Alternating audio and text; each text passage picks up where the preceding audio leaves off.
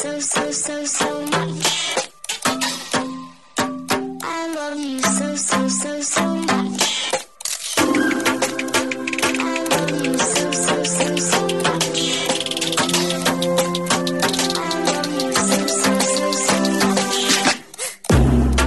Hello, all you positive heads out there. Thanks for tuning your beautiful brainwaves into another episode of the Positive Head Podcast, where we are firmly convinced that creating success and happiness is rooted in understanding the ultimate nature of reality and the fact that as human beings, we are all immensely powerful fractals of the one and only source consciousness, which creates and animates all things. Now, of course, understanding this powerful truth is one thing. Applying this incredibly empowering wisdom to everyday life, well, that's another, which is exactly why we provide you with a fresh serving of soul food for thought 5 days a week to help constantly remind you of what matters most. You are it. And I'm your host, Brandon Beecham. I'm the one who will be here with you each and every Wednesday, interviewing a different consciousness changemaker that is also out there working tirelessly to help catalyze change and expand awareness all across spaceship Earth. On the other 4 weekdays, you can hear me discussing topics such as my favorite thought-provoking quotes, reading and discussing wisdom from empowering books, playing clips from various inspirational spiritual teachers, sharing a bit of mysterious news, taking questions from the audience, and essentially digging into any other mind-expansive topics that will help keep your soul fed by tuning you into positive vibrations on a consistent basis.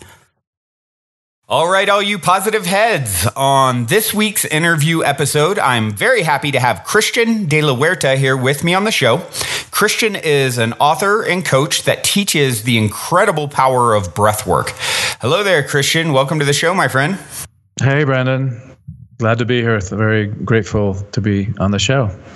Yeah, likewise. It's funny because this is one that's been coming up for me a lot, just sort of subconsciously, the whole, idea of breath work and practicing breath work. And only within the last maybe month or 6 weeks or so, I've started doing a very quick chakra opening meditation where I focus on my breath in that process before I record each day. So very excited to dig in, pick your brain about this fascinating subject. Before I do, I'd like to start with the same question I start with everyone that I interview, and that is, you're in an elevator. The guy next to you looks over, says, "What's your passion?" You got 10 floors to answer. What do you say? Well, I think I'll answer that in the sense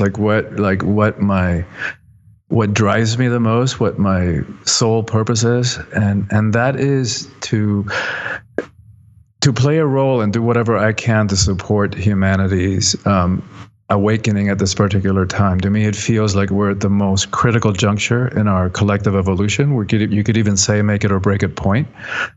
I think the planet's going to be fine. It might take a couple of million years, but it'll find homeostasis again, and life will continue in some form. Whether we make it, we're certainly not out of the woods yet. And certainly now just beginning to witness whatever it is that we have unleashed on the environment. I've been saying for years, all hands on deck. And now it's really all hands on deck. Like if right. any of us who have the slightest suspicion that we have work to do in terms of teaching, healing, getting the message out there as you are, this is it. This is the time that we've been waiting for. Yeah, I fully agree with that. It is. It appears to be a crucial juncture in our evolution as a species, and you have so many different energies bubbling up at the same time, vying for sort of attention, right? Yep. So it's great to connect with you, and certainly excited to hear about your perspective on we can all help to create homeostasis, healing, and so forth on this planet with ourselves, with others. Why don't you start by telling us a little bit about yourself and what's your story? Who's Christian? Well, I was born in Cuba. at the time of the revolution. So I lived under Castro, under a communist regime for the first 10 years of my life. Then came to the States, where I've been since majority of my life. Degree in psychology. My dad was a psychiatrist, so I came out of that kind of psychotherapeutic tradition. And almost 30 years ago, I discovered breathwork. And that opened up, it changed my life. Like even the first session that I ever did, I knew that I would never be the same. I knew I had to do it again. I didn't care what I had to do, what it cost, or where I had to go. And I knew that I had to make it available to others because it works so fast and heals in so many ways so profoundly. So it's been, almost 30 years now that I've been teaching that and teach it all over the world with very effective results. It just works. And I know it sounds too good to be true. And to my logical mind, even 30 years into it, when I think about or hear myself speaking about how it works and that it heals at so many levels, not only mentally and emotionally and psychologically, but also spiritually and even physically, just from breathing. Right. I realize it sounds too good to be true, but it works. They say the simplest solution is often the best solution, right? And that's the thing about it. It sounds like such a simple thing. And of course, it's something that we all take for granted and don't necessarily give the focus and attention that it deserves. I think you would agree with. Yeah, and it's so simple. And if we think about it, first thing that we do when the emotions come up, if they're scary emotions, or we're like about to face an upset, or where fear comes up, or anger comes up, or even sadness, the first thing we do is like stop breathing. We shut the breath down. We start breathing right, and that's what anchors. Which is the opposite of what we should be doing, right? Exactly. If we will have the presence of mind just to continue breathing deeply through those emotions, then they don't get lodged in our body, and we don't have to carry, years, and in some of our cases, decades of unexpressed, suppressed emotional crap. Right. Well, why don't you give us the broad overview, or the detailed overview, if you will. We've got some time here about breath and sort of touching on how we can utilize it, a deeper understanding of its power and potential, both physically, emotionally, spiritually, to improve our lives. Sure. And one way to begin to think about, and this might even help some of us understand why it works, as simple as it is. In most spiritual traditions in the world, the word for spirit and breath is the same. So the same word can mean breath or spirit, depending on how it's used, depending on the context. Right. So possibly that helps understand why it works so effectively. There's a lot of different types of breathing modalities, different practices, pranayama in yoga classes that I imagine a lot of your listeners would be familiar with that term. The particular type of breathwork that I'm talking about is different. It is a type of pranayama, or it is a yoga practice, yogic breathing practice, but it's different than the one that most of us know from yoga class. So this one is done for about an hour, so it's much longer. Oh, wow. It's a circular connected breath, and in and out the mouth, and it's incredibly powerful. As I said before, not only does it heal, and that would be enough at all those levels, but it also brings about some of the most amazing, profound spiritual experiences that I have ever had, and I have witnessed countless people have over, thousands of people have over the last few decades. It's interesting that you bring that up. Just interject real quick, because sure. I do daily shows 4 days a week, and then one interview on Wednesdays. And the last topic was a question. I take a lot of questions from listeners. Was, hey, am I spiritually mute? People talk about these spirit guide experiences and all these fascinating meditative, out of body experiences, so forth, so on. And so I addressed that person. yesterday in the daily episode. And so it's interesting that you mentioned that as something, because it really has been something. I haven't done a lot of breath work in my life, but it's something that, as I mentioned at the top of the show, I've been doing a chakra opening meditation every time before I turn on the microphone. And beautiful. Just those even, 2 minutes of deep breathing, I feel such a natural high and calmness and joy. And I could see how your first experience with it, you would say, oh man, I'm addicted. I got to do this. So I can only imagine, an hour-long practice. And I think it's very interesting that you said it can lead to those sorts of experiences. Yet another way that maybe a lot of listeners haven't thought of as a path to open up to, those sort of spiritual, profound experience that I think a lot of my listeners probably long for. Yes, exactly. And you're right. Even a 2-minute conscious breathing a day, or doing it intentionally right before a difficult meeting or an important meeting or a difficult conversation, it's life-changing. As simple as that. Great way to handle stress, to handle just the stress of life that so many of us walk around in. Right. And then this longer practice that we're talking about, it's really profoundly life-changing. I can just tell you so many stories of even physical healing, like things that the little mind that wants to figure it all out and understand how it works really can't wrap its mind around it. Right. What is the process? Can you explain the process of this? This hour long. Yeah. Is it? Well, is it just? It's as simple as that. You breathe in a circular way. It's like I don't recommend that somebody like one of your listeners would just pick it up and do it on their own, because it's pretty powerful. It's good to have somebody present, professional, somebody who's been trained. Really? Wow. Present. Yeah. Once you do, 5 or 10 sessions, then you can be taught how to do it yourself. But people have profound cathartic moments. Wow. And people have, past traumas come up. People, stuff. So it's something that it's not something. It's such a powerful experience. You think there's a danger in doing it on your own, or you just won't be prepared to.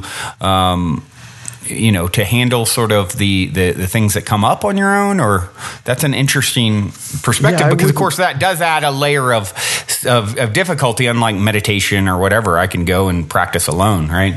Yeah, I wouldn't, people have asked me over the years, well, can't you do a recording and put it up on the web or something, or at least an audio version guiding people through the experience? And I've never done it, because I don't know what's inside of somebody's psyche, somebody's mind. Right. So it's important for me to be there physically, or somebody who has been trained. So a lot of it is creating the psychologically safe space, so that the stuff that's been suppressed or repressed, the emotions that have been stuffed down in there, so that there's a safe container for it to emerge. Once I personally have a chance to see somebody breathe for the first time, then I can gauge. Yes, would I feel comfortable teaching you how to do it yourself? Which is the practice itself, how to do it, is pretty simple. But that I would rather be either myself or somebody that's trained with me, or there's different modalities that people that I would recommend they go to first before they try it on their own. Interesting. Yeah. And what are the, I've been hearing some, hearing about different modalities. I know quite a few times lately in my circle, the individual, I'm sure you've heard of him before, Wim Hof, has come up, the Iceman. Yes. And he has some breathing techniques that's been coming up almost daily in the last week for me. People either recommending that I bring him on the show, or, check this out, check out the breathing techniques, or, and then you hear of holotropic breathing. So, curious what these different modalities are and how they differ in the experience, compared to, is there a particular name that you give the type of breathing that you recommend? The style? I was trained as one of the original form of it when they came up with it, when it was discovered kind of by accident here in the West, by a man by the name of Leonard Orr, who was, myth has it, or the lore has it, that he was sitting in a hot tub in California experimenting with his breath, and then suddenly, boom, had this amazing expanded state of awareness. So initially they started, doing it in the hot tubs. It's still done in hot tubs occasionally, but then it was brought out to where you just do it lying on the floor, on your back and in a very relaxed pose. So I stopped using the term rebirthing a long time ago for a variety of reasons. I think it creates confusion in people's mind. That one of the reasons they called it rebirthing is because a lot of people have the experience of reliving the birth process, and I've seen that happen. Seen even men have both sides of the birth process. Like even men have the legs come up as if they were in stirrups and experience themselves as their mother, and then experience themselves coming out, as themselves. Because if we think about it, at that point we kind of shared body and consciousness with the mother, so it's not surprising that we remember that we have a body memory of that. Right. But I think the word rebirthing is confusing. It creates an expectation that people should have that experience, and it's not necessary to have it. It also, people confuse it with born again Christianity, which obviously has nothing to do with. Right. So I've been using just a more generic breath work, and in particular soulful breath work, which is kind of my brand. Soulful Power is the name of my website. So right, soulfulpower.com, right? Yeah. Gotcha. I see. And so you put on workshops and retreats and so forth where this particular technique is the focus. Is that correct? Yes, I do a lot of different retreats and workshops on different themes. Like, for example, relationships, how to do relationships consciously, intentionally. And we haven't been taught how to do that. So no, definitely not. It's amazing that any relationships can work because we haven't been given the context, how to use them, how to do them intentionally, consciously. And then we haven't been taught how to clear all this accumulation of suppressed emotional crap. Right. Which is where the breathwork comes in. So what we end up doing in relationships is just projecting stuff onto each other, dumping all of our unhealed emotional past on each other. And so it's amazing to me that any of them work. So it's a very powerful combination in the retreat work to have the cognitive teachings, the understanding of how to hold a relationship. So like even if you already are in a relationship and you've got the basic human needs for intimacy and companionship and sex and family in some cases and all of that good stuff, then what? How do we use that relationship as a way to forward, to speed up, to advance our own process of healing and spiritual evolution, which I think is ultimately the reason that we're all here for. And then if we're not and would like to be, how do we identify the subconscious obstacles, the ways that we have allowed to sabotage our own relationships by falling in love with people who are not a match, or attracting people who are not available in some way, who live on the other side of the country, or they're already with somebody else, or they're just not there emotionally. So that subconsciously we ensure that it's not going to work out even before we get going with them. Right. But tragically then end up ensuring the very same thing we're trying to avoid, which is we end up alone. So it's not a very effective strategy. So the combination of the retreats, whether we do that or I also do stuff on personal empowerment, on women's empowerment, it's like, how do we step into power, the personal power, in a way that's not hierarchical, that's not about domination, control, force, manipulation, and that doesn't require for me to push anybody down, step on them, squelch them in order for me to prop myself up and feel powerful. I do that in a different way. I do stuff on life purpose, like what are we really doing here at a soul level, at a mission level, and how do we identify and remove the obstacles, the ways that we have allowed ourselves to play small and to sell out for the illusion of security that a biweekly paycheck provides. And just to keep ourselves playing small. But no matter what the theme of the retreat is, there are two things that I always bring in. One is the breath work, because I have yet to come across any practice that heals as quickly as it does in as many different levels. And then I also teach about what the ego is, that part of the mind, that part of the psyche, Because if we're going to be identifying all the obstacles, whether it's to the type of relationships that we really long for and deserve to have, or a sense of personal empowerment, or a life of meaning and purpose, those obstacles all come down to one thing, which is the ego mind and how it works, and how it's been keeping us in prison, and how we break out of that. So it's a combination. The retreats are a combination of cognitive work, understanding, some really powerful, life-changing teachings, and then we do multiple sessions of breath work, which do the healing and clear those obstacles at the cellular level. Yeah. Right. And so let's talk a little bit about some of the benefits that you've seen, with someone, taking on the practice of breath work. Of course, you've touched a little bit on that, but health-wise, you've seen a lot of healing happen. Like, are we talking about sort of miraculous healing, like instant healing, or what are some of the various benefits? It's funny to me that you use that word, because sometimes that's the only way that I can use to explain it. Miraculous, right? Because logically, I don't understand how it works. Not after all this time doing it. But for example, I'm working here in Denver this week, and there's a therapist, like a psychologist, who had fibromyalgia, and she did a retreat with me. And after several sessions, it was gone, and she knew. She knew that it was done. And 5 years later, she has never had one recurrence. Wow. Ever again. And so that it really does. And I can tell you, many, many stories about them.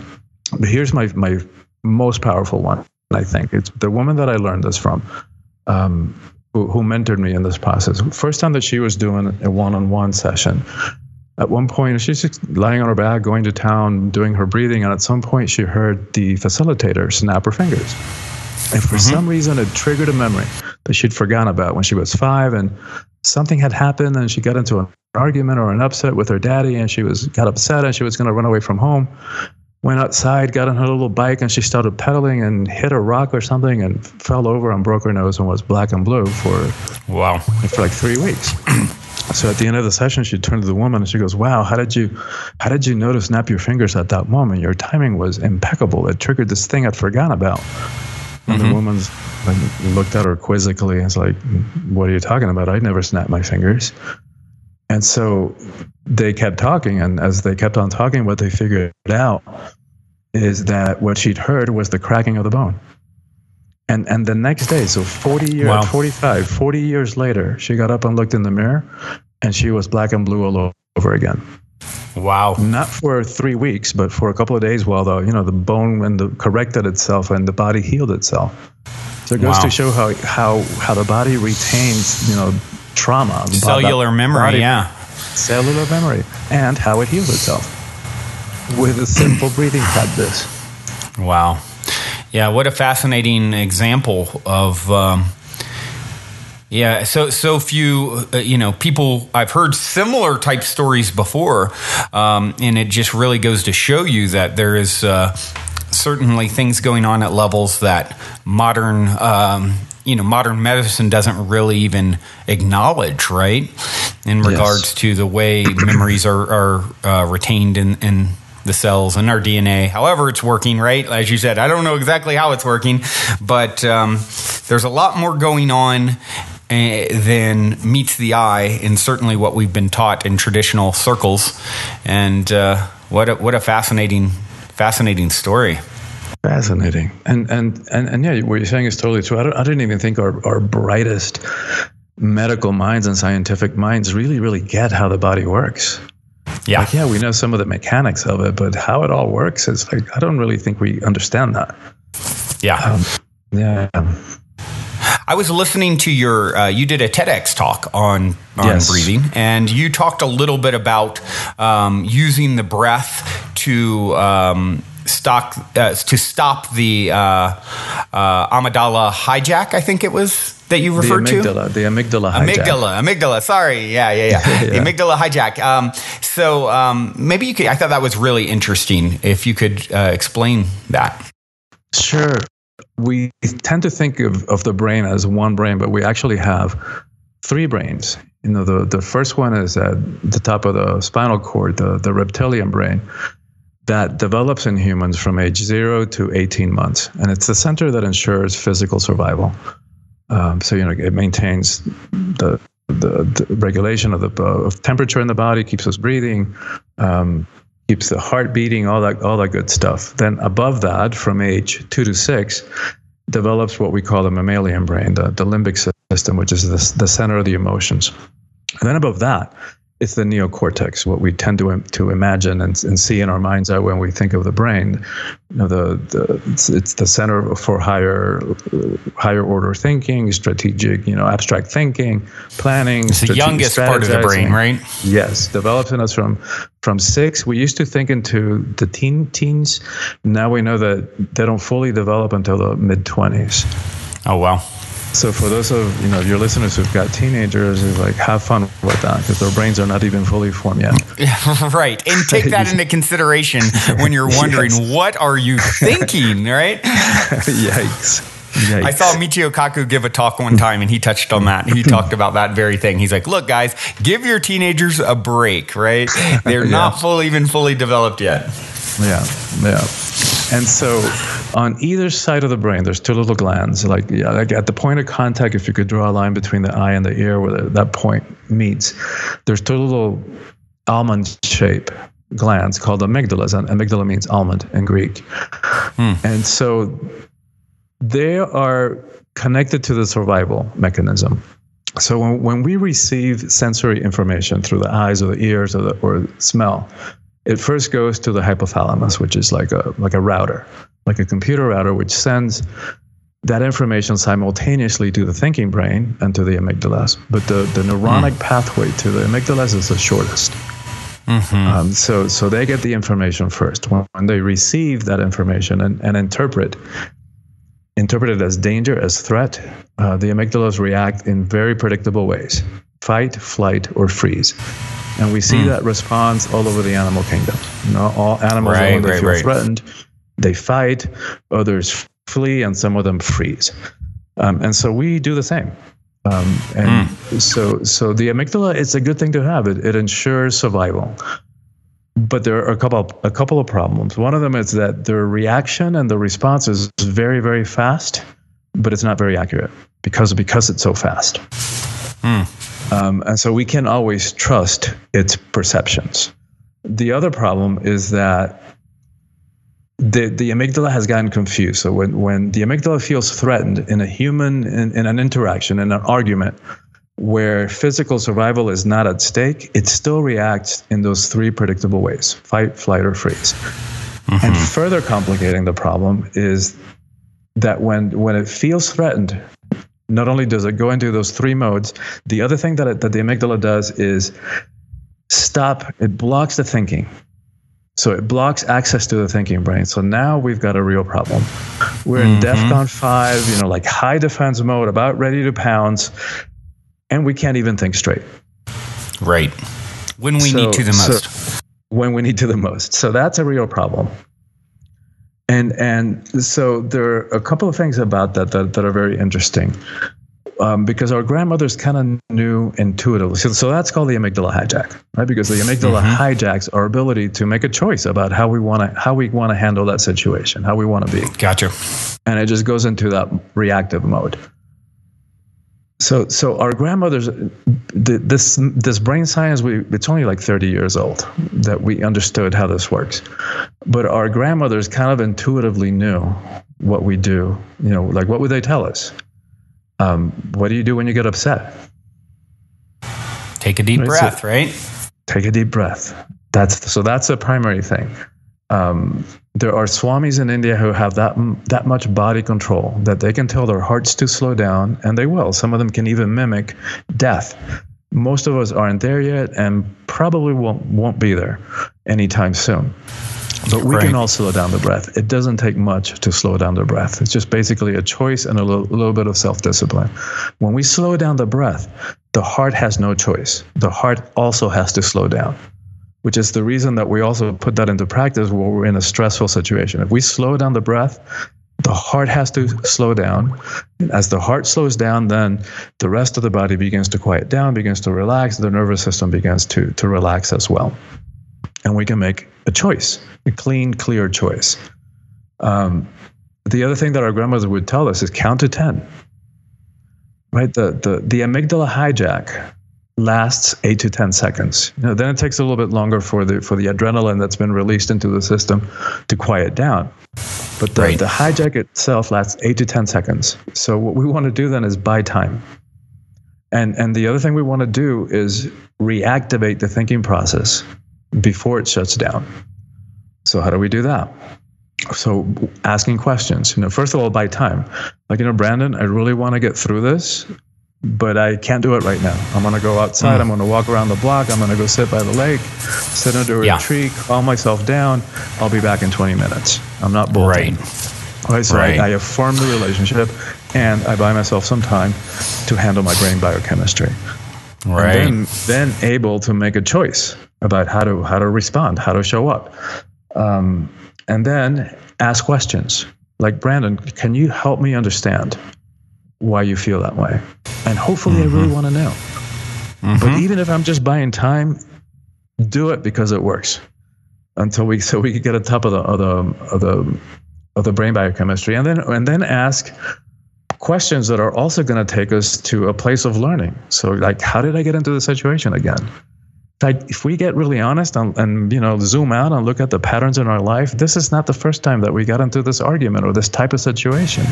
It might be a different actor, a different player, but it's the same boring play that we've done 1,000 times. So how can I handle it differently this time, so that I can pop out of this boring, repetitive merry-go-round? And show up in a different way. What was my role in it? How did I get into it? How can I show up differently? What are the patterns? Where have I felt this way before? So we began to learn more about ourselves, and then able to intervene and act in a different way. Right.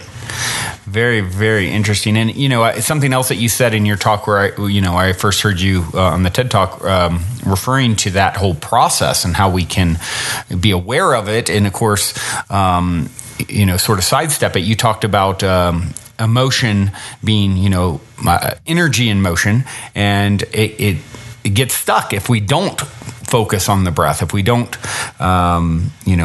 become aware, and sort of, the breathing process really helps to free it up. Yes, exactly. It's like, what used to be spiritual teaching, that everything is energy. Now we know from quantum physics that it's true. Everything is energy, including our bodies, including the emotions. It's like, we know scientifically there's more empty space in our bodies than actual mass. And that's the same way that the universe functions. And we also know that the emotions are also energy. And we know from physics, energy can't be destroyed. So just because at some point in our lives, or many points in our lives, we stuffed the emotions because we were afraid of confrontation or conflict, or maybe we didn't want to rock the boat of a relationship, or we were afraid that something would happen, or we might get fired if we really spoke our feelings and our what was going on with us. Just because we stuff them doesn't mean it goes away. So that's how we end up getting the layers and layers and layers and layers of emotional crap. Right. That until we find a way to clear it, and that's, again, the beauty of the breathwork practice, is that it clears that emotional crap quickly, and that it bypasses the mind. I can't tell you how often I hear from people who come to breathe, I thought I had forgiven so-and-so for whatever. It's like, so they thought they had in their mind. But the forgiveness that happens in the breathing practice, it's like at the heart level. And then we are truly free. And then we free them, whoever they were, and we free ourselves. Because as long as we're holding somebody else over the fire for whatever they did or didn't do, our hand is still over the fire, so we're getting burnt too. It's like drinking poison and hoping the other person dies, right? Right. Was it the Dalai Lama who said that, or somebody said that? Somebody said it. It's some wise being said that. Some wise being said it. And so a question comes up for me instantly. As you mentioned, breath work and some of the profound type of experience, even spiritual experience that people can have, during this simple process. And of course, talking about the the brain and the effects on the brain. Have you done any sort of research, or is there any knowledge that you have about how this the pineal gland, which of course you hear referred to as a third eye, how this is affected by breath work? That there isn't enough of the scientific study of it. They haven't studied like they have, for example, the effects of meditation. That there's tons and tons and years of scientific research as to how it works. Right. I think the breath work is next. I'm in conversation with a graduate student who is proposing that for her thesis, in psychology graduate student, and there's another connection that's being made with where it's now in the radar of some scientific minds to begin to, and I think it'd be great. I can't wait for somebody to actually study it and see what's happening in the brain when we're doing this.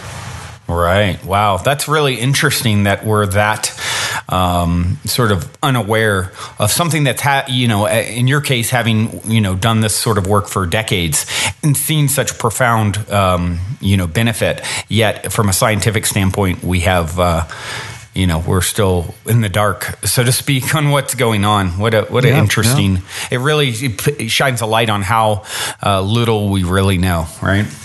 Yeah. That's true. For people who are so caught up on what does the science say? What does the science say? Well, it says something different than it said 20 years ago, and it's going to probably say something different 20 years from now than it says, in the future than it says now. We're just babes in the woods where that goes, right? Totally, man. That's so true. That is so true. Babes in the woods. So you... another thing that stuck out to me that you mentioned in your TED Talk was you said that breath is an intelligence of its own, and that we are actually being breathed. Can you speak on that? Yeah, and that's where it gets a little bit more into the spiritual aspects of it. Perfect. so it connects to what I was talking about. We're spirit and breath, and I mean, I'll speak from my own personal experience, but I see it happening all the time with others. Is where we start, I might start doing the breathing cycle, with intention, pulling the inhale and just letting go of the exhale. But at some point, it's like the breath takes over. Yeah. And then the breath is running the show, and it goes in its own different speed. So sometimes it goes really, really fast and like a shallow breath, or sometimes it goes really slow and really deep, and it takes you on a journey. It takes you on a trip. Wow. Where if we think about it now, is are we really breathing ourselves? It's a good thing that we don't have to remember to breathe.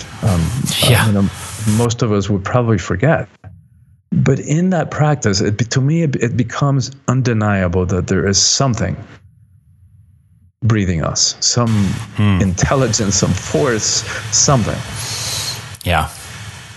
Very fascinating. Yeah, I've heard it said that as we breathe, it's sort of like birth and death happening over and over. Like you're being born anew, and then it's sort of like, and it goes along with this idea when you look at, from a quantum physics perspective, we're popping in and out of existence constantly, right? It's like, and so as we breathe, it's like birth, death, birth, death, birth, death, and you're constantly being born anew, essentially, with each breath. Yeah, and interesting that you mentioned that too, because over the years, people often will mention, that the breath, this particular breathing practice, it's very similar to Lamaze. So this is that natural breath that women will go to, when they're about to give birth. And often people will think, that's just what my father or my mother sounded like when they were about to pass. Their breath was doing that same thing, that same rhythm. Yeah. Interesting. Yeah, and it's interesting that Lamaze, you talked about earlier, having a lot of people having the experience of the birthing process. So I find it interesting that's as sort of a tie-in there. I've heard it said before that our breath, the relationship between how much breath we take in and how much there's a relationship between how much breath we take in, how deep and in how much intention is in our breath, a direct correlation to how much life circumstance or even difficult life circumstance we can handle, right? The deeper the breath, the vaster our capacity. Have you heard this comparison? Yes, I use that almost in the same verbatim words that you express it. And I see it all the time. People that even in myself, when I first started doing this, I would listen to my mentor do the demo, like show in the beginning of the intro spiel to show people how to do it. And I'd find myself thinking, wow, she sounds like a wind tunnel. I started teaching very quickly. And about a year into it, one time I was demonstrating the breath in the beginning of a session, and I realized, like, it dawned on me, was like, wow, I sound like a wind tunnel. So that it really, my ability to breathe, to take in breath, and as you point to, take in life, to receive life, had already increased dramatically in even a short year. Right. Wow. Really, really fascinating. I'm going to just keep kind of checking off the things that really jumped out in your TED Talk. Another that you mentioned that I found really fascinating, you talked about argon and how, this is something that we're breathing in and out, and how it doesn't change. Can you explain that? Yes, I love that. I learned that in the documentary I Am, which highly recommend to your listeners if they haven't seen it yet.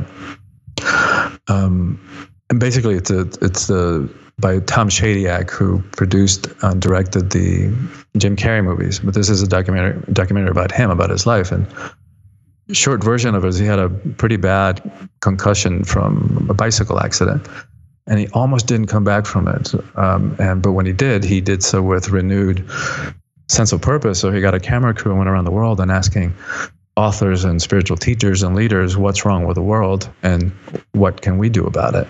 And I won't spoil how he wraps that up in a beautiful way at the end, but in the process makes some beautiful discoveries that we can also talk about, like even the heart. But the one that you bring up about the element of argon. Argon is an inert element, which means that it's immutable. It doesn't change. So unlike oxygen, that when we breathe it in, it comes out as carbon dioxide. When we breathe in argon, it comes out as this exact same boring argon. Right. So what that tells us that we're breathing right now, the very same argon that went through the lungs of the pterodactyl and the woolly mammoth and the saber-toothed tiger. And the very same argon that went through the lungs of the ancient Hindu masters and the ancient Hebrew prophets, 3,000 years BCE. And the same argon that went through the lungs of the Buddha and Confucius and Lao Tzu about 500 years BCE. And the very same argon that went through the lungs of the Christ and the Magdalene and Mother Mary. And all the rest of the light bringers and the truth speakers and the prophets and our greatest scientific minds and all the saints and the most brilliant artistic minds, that very same argon is going through our lungs right now. Yeah, what a fascinating connection that you can make to these people. And yeah, I thought that was a really cool and interesting point. And so to switch topics just a little bit, you also wrote, you've written a book not too long ago called Coming Out Spiritually. Can you talk a little bit about your book? Yeah, that book was written, I think, probably 15 years ago. Oh, was it that long back? I don't know why I was thinking it was within the last few years. No, I'm almost done with another one, which is it's called Soulful Hero, which is about the hero's journey. Like, what does it mean to live? I love that topic. Yeah, like, what does it mean to live heroically in the 21st century when we don't have our horses hitched outside and our armors to wear and demons to slay, except the ones that are inside of us. Right. But I'm actually gonna release it first as an app. Because the harsh realities that most of us don't read, most people don't read, and our society is becoming even more ADD. Right. It seems like every day. I've got to admit it. Part of this podcast was there's so many books I want to read. I'm so busy with different entrepreneurial ventures and so forth. What a shortcut. Let me get all my favorite authors on the show, and I can get the direct download, right? In an hour or so from them. So and thank you because you're serving many, many people who like you and even like me don't have the time or don't take the time right to read. So what I'm doing with the app, I'm basically breaking down the lessons into 5-10 minute at most recorded lessons, but then they're interactive. So there are homeworks, there are assignments, and it's gamified. Cool. Around the hero's journey, so that you get points for completing the task. And I'm not gonna talk a lot more about that now, but to go back to your other question, it's gonna do really well. When's that gonna come out? I'm hoping by the end of the year. Before the end of the year, we're in production mode right now, and cool. It's moving fast, and it really is exciting. It's a very exciting project for me, and so because I think it'll reach a lot more people than that a book will. Right. Or could. The coming out spiritually, the basic premise of it is that it's really tragic that, the gay people, LGBT people, so many of us struggle with spirituality, and no wonder, given the fact that we confuse it with religion, with organized religion, and no wonder, given the way that we have been treated, and in many ways continue to be treated by religions all over the world. But that the irony of that, the tragedy of that, is that before the patriarchal cultures and religions, people that we today call LGBT were not only spiritually inclined, but were actually honored for the roles of spiritual service and spiritual leadership that we fulfilled all over the world. So part of the book is compiling that information, which I must have read 50 books to compile that, and synthesized it and organized it into like spiritual roles, spiritual archetypes, like mediators, scouts of consciousness, keepers of beauty, roles that, of course, not just LGBT people have played throughout history, but that we certainly play in disproportionate numbers to the overall population. Sure. So it's kind of both a call to action for our community to reclaim our spirituality, which it's innate to all of us. To me, it's like I go with I forget who said it, that we're spiritual beings who happen to be having a physical experience, right? For one time or many times, depending on your system of belief. Not physical beings, just striving for a spiritual experience. The other way around, or when you get to the base of the situation. Exactly. And so, like many of us, we have rejected parts of our humanity, whether it's our sexuality or our spirituality, just parts of being human. So for me, it's really critical that we reclaim all those parts of our rejected humanity, and that we find a way of expressing it that is a match, that works for us. Right. Well, that's really interesting. And being exposed to organized religion as a child and a lot of very conservative thinking, it is it's just wild to me how much organized religion, and thankfully it seems to be shifting a little bit, but so much of it still viewing someone who's homosexual as broken or wrong or needing to be fixed. And it's like, could it be more apparent that people are born this way? I mean, you can even see the difference in the brain chemistry, right? And it's yet we have these. I can think of my own father. He's a great guy. He's just locked into this archaic idea of religion, and there's something. It's all judgmental and not. It's just like a not understanding. Thank goodness it's shifting, but I imagine for a lot of gay individuals that the spiritual piece, when you look at how it's how organized religion has looked at homosexuality, it's had to be confusing, just another layer of confusion. So I think it's really fascinating that and a wonderful idea that you wrote a book that addresses just that. Yeah, and if it was only that, if it was only confusing, or if it was only like growing up thinking that you're broken or being told that there's something wrong with you, then it wouldn't be quite so bad. It's like what we're being told is that we are an abomination in the eyes of God. That's going to be tortured for eternity. For eternity. Not just a billion years, and then you get to try again, right? Yeah. But God loves you. Yeah. And so how do you reconcile that? How do you reconcile? Like in my case, I always had this desire to serve the sacred, God as I understood it then. I was raised in a very Catholic environment. But so trying to reconcile that with being told that I'm an abomination. Right. So my adolescence was one long depression with suicidal thoughts. Wow. And that's, one of the reasons why the rate of suicide among LGBT youth is so much higher than their heterosexual counterparts. Because it's really a fundamental existential question that we have to struggle with. Right. And I'm sure you've seen a lot of progress from your childhood to now. Obviously, there's still plenty more work to do, but I would imagine. No, it's amazing, the progress. And some of those advances are being threatened right now by the current administration. Yeah, right. Right. And two steps forward, one step back, right? Yeah.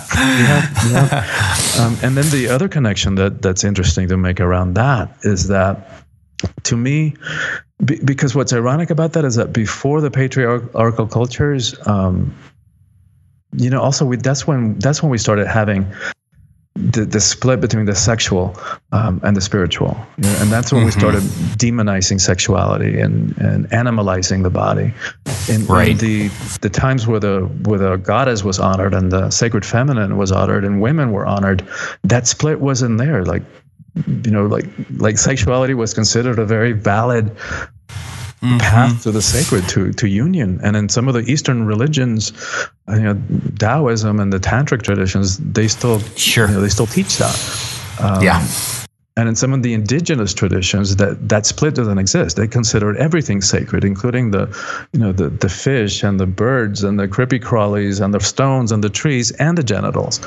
But even if we're gonna go by the Western religions that tell us that God is everywhere, omnipresent. But then, don't tell me that God is everywhere except for the bedroom and the genitals. Right. God, meanwhile, that's how life exists, thanks to that process. Like how ironic, right? Yeah. And then the whole other thing about misogyny, if we really think about it, misogyny and homophobia are two sides of the same coin. Right. And I think the more that I think about it, which is the reason that I've been doing this work with empowerment, and particular women's empowerment, is that the deeper one is misogyny.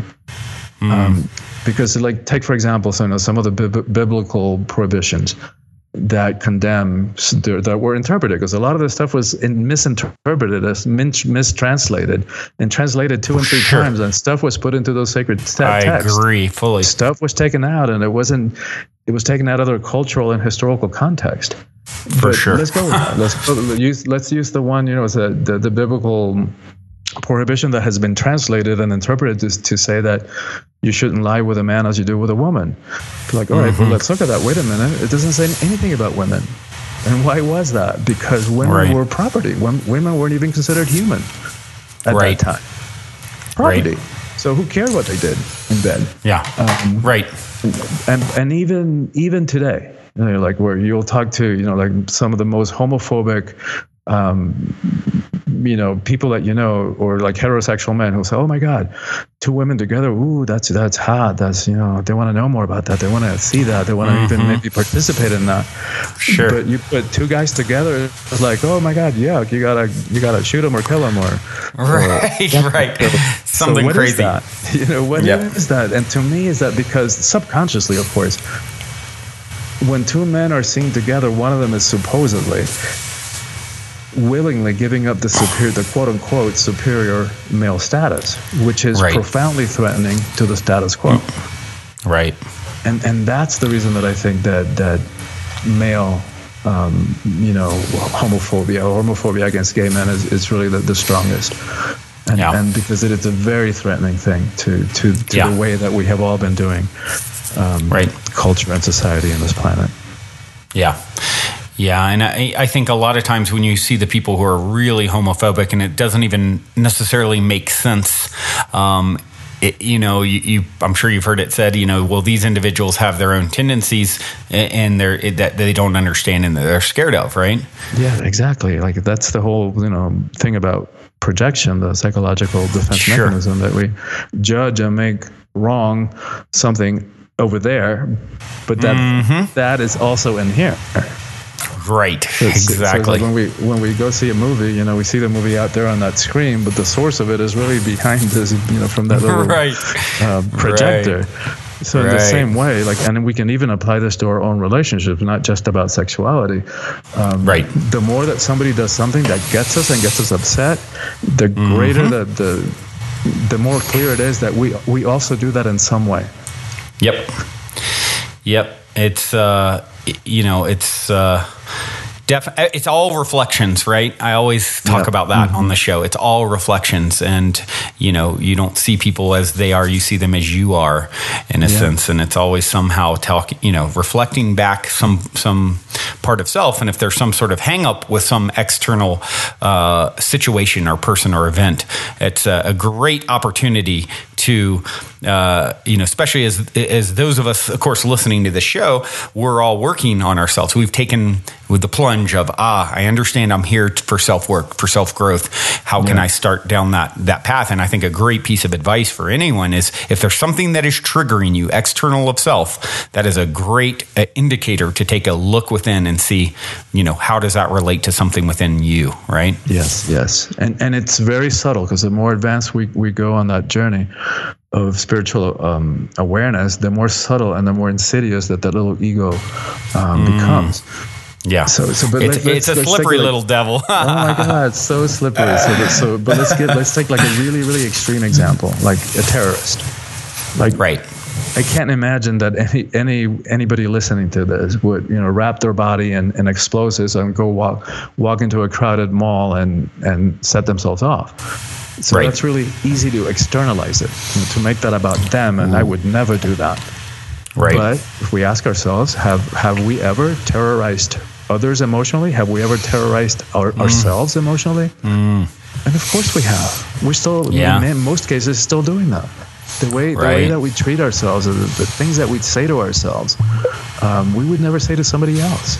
We are so mean and so cruel to our own selves. Right.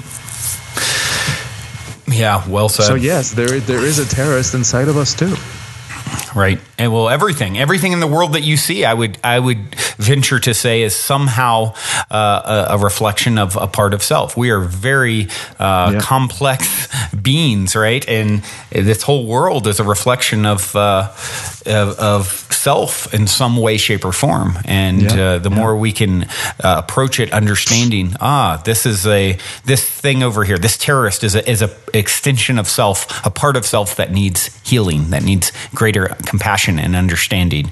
And that's why I'm so fond of the John Lennon quote, "Love is the answer, now what was the question?" And it seems kind of cliche and all those things, but it's really true. It's like when you fully understand it's all an extension of self, and I'm approaching anything and everyone that I bump up against, especially if I bump up against it in my reality, out of all the possibilities and potentials, this thing, this person, this event is bumping up into my reality. It's very close to home in some level.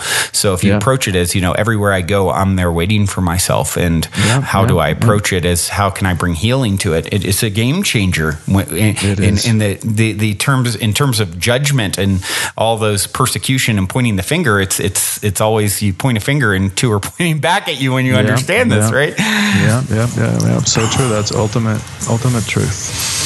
Yeah, yeah. Well, to switch gears a little bit here, as you know, as the listeners know, probably what's coming, I love a good story of synchronicity or serendipity or a positive paranormal event, and hoping that you have something up your sleeve to share.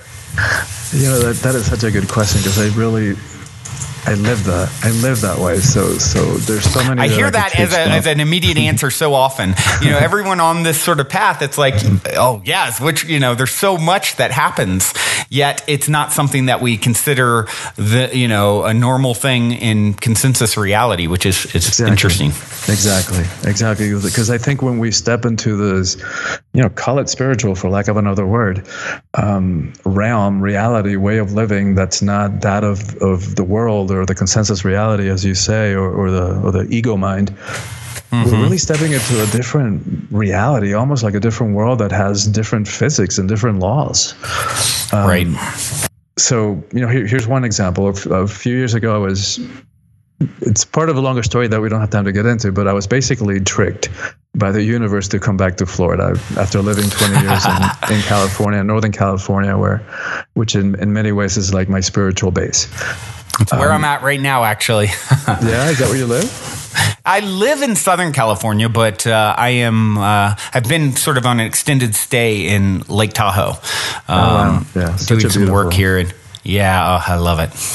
Such a beautiful part of the country. So anyway, I end up back in Miami, where my family is. So there was wisdom. I could see the wisdom of being back in Miami. I could see, that there's more need for me there for sure than there is in Northern California.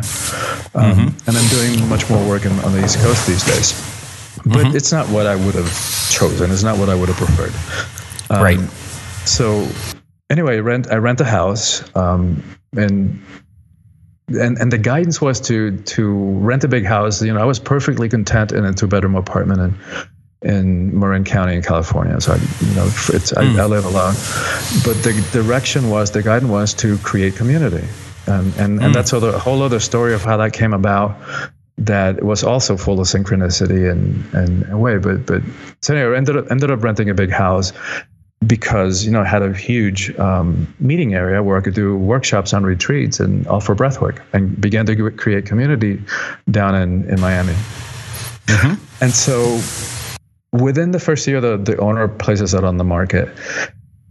And this was when the market was really bad down there. So nothing happened in the year. The second year, they showed it a couple of times. The third year, on the same day that in the morning, I get an email from the owner's realtor, letting me know that they had received an offer. That evening, in the middle of a breathwork session, with 20 people there, at the most quiet, most intimate point, bam, bam, bam.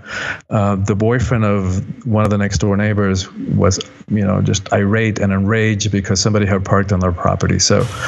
At this point, I knew that it wasn't about that. I knew that we had outgrown the neighborhood because it become an issue. Parking had become a problem.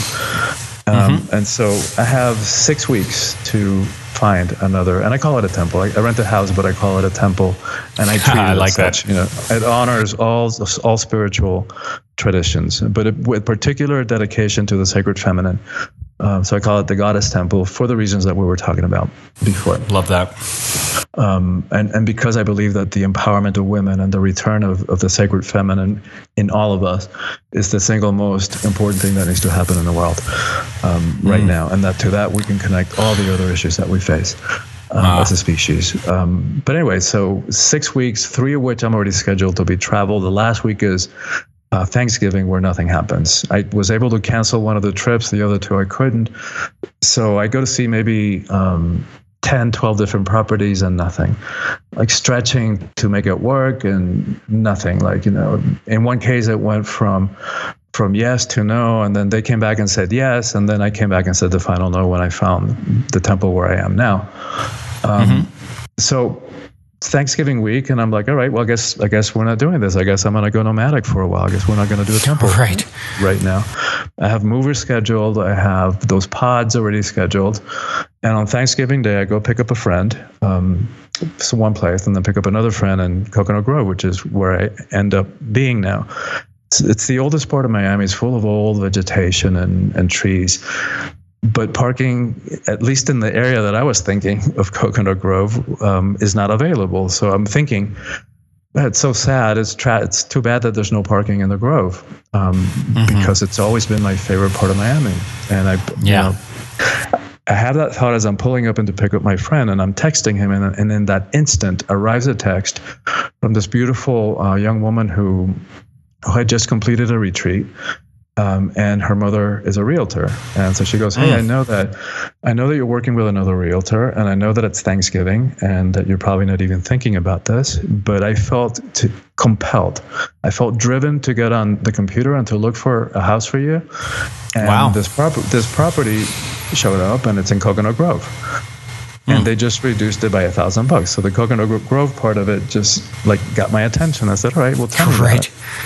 And she texts me the address, and I know the street is wow, I would have never thought of looking there, because I would have thought those property were outrageously expensive. Sure. But I said, all right, but I'll play. And so, go to my sister's for dinner, come back and go see the house. It's oh my God, parking is not going to be an issue at this property. And so I said, all right, let's go see it. And so the next day she had to call the realtor 3 times because the owner, she says, the owner's already going to rent it to one of his friends. And so the 3rd time she goes, look, you don't understand. This guy's your ideal tenant, and this is his house. And so the woman laughed, and she goes, all right, come on Saturday. So on Saturday we go posse of 5, 3 beautiful women and my friend and I. And so I'm having a conversation with the realtor, in the front of inside, right in the foyer of the house, and I tell him my only concern is the noise from next door, because they do weddings and receptions. It's the same owner owns the house next door where they do weddings and receptions. And I said, I do meditation retreats. And turns out that the owner had Googled me, so he was intrigued, and for the first time came over to meet the prospective tenant. So we make the introductions, and he goes, look, I want you to be reassured that the music stops at 11. And so he had just kind of overheard that conversation. He goes, and I want you to come over. The way that the music is located, you probably won't even hear it. That's not true. You definitely do hear it. But most of the time, it's beautiful and elegant and all that. So we go around the back of the house, and we run into a peacock. And not 2 weeks before, the last retreat I did at the previous temple, this woman, the realtor, and her mom, and I had a conversation about peacocks because one of them was wearing a peacock shirt or something. And so we talked about all the spiritual symbolism of a peacock. And there's a peacock that, now eats out of your hands. We now have a temple peacock. And that's too cool. We keep on going to the center court. And, this is a old Spanish architecture with a central court. And we run into my nephew with his fiance, now wife. And they're checking out the venue for their wedding, unbeknownst to me. And the story gets better. So they know two of my colleagues from breathwork already. And turns out that he knows Janelle, the realtor's daughter, from middle school. It's who makes this stuff up? Who has time to put all these players together? Right. And so suddenly, it's it's like a family reunion all of a sudden. Yeah, it's everybody laughing. The owner's looking at me what's going on here? And I tell him that's my nephew. And so I knew before. I knew at the handshake because I felt the energy exchange. But now at this point, there's no question. There's no doubt. Right. Yeah. Well, wow, what a fascinating, cool story. But I'm sensitive to our time. Right. It continues. It continues. Wow. Well, that is, I love stories like this too, because it's one of those things, it's a great example of, hey, we're trying to make something happen. All of us do that. And that's sort of I would say the dance that is this life. And as you start to understand how things work, we set intentions and we turn over rocks, so to speak, to find our place, to find our temple, right? But when it's not panning out, you let go, you release, let go of the expectation and the need. Yes. And then it's so funny because once you let go, all of a sudden it's you're out of the way, your expectation is out of the way, and things can rearrange arranged in such a unique way where, all these, all these things happen, like this woman randomly deciding she needs to search for you. I mean, who does that, right? And I know, it's crazy. And the rest of the story continues because it deals with trust. Like so many of us struggle with wow, how will I pay the bills if I really follow my heart's calling, right? And so the story, I mean, the punchline of the story is that when we say yes to the soul's calling, that and like you're talking about, just let go of the attachment to the outcome. That we can count on the support of the universe. Yeah, because absolutely. I ended up taking an extra $1,000 a month in rent, and yet within 2 months.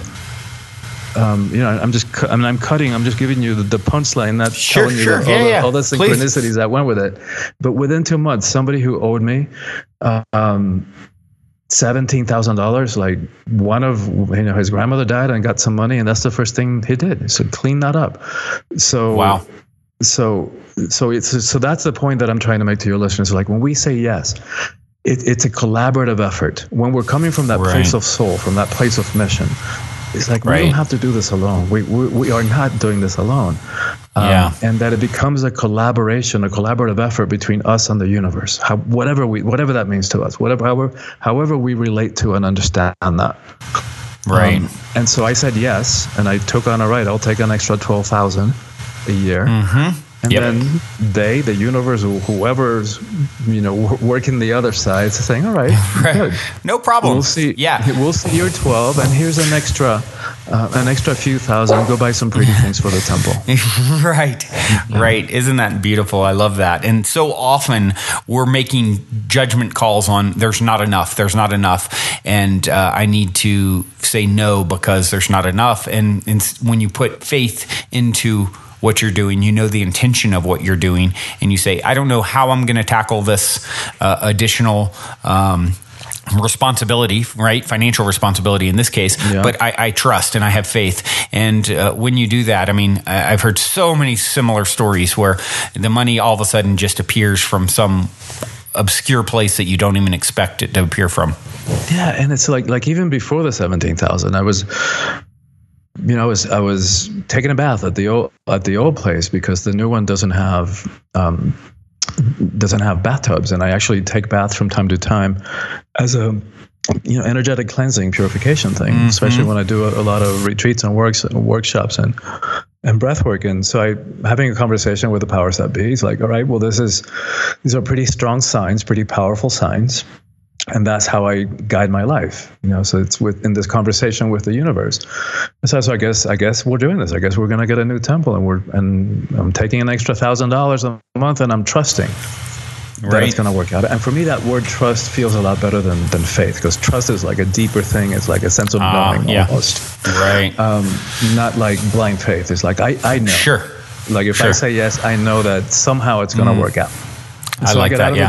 I get out of the tub, and there's a text from a woman who's been doing my work. And she goes, hey, I just wanted you first want to know that I've got this huge promotion at work, and I know it's because of the work that I'm doing with you.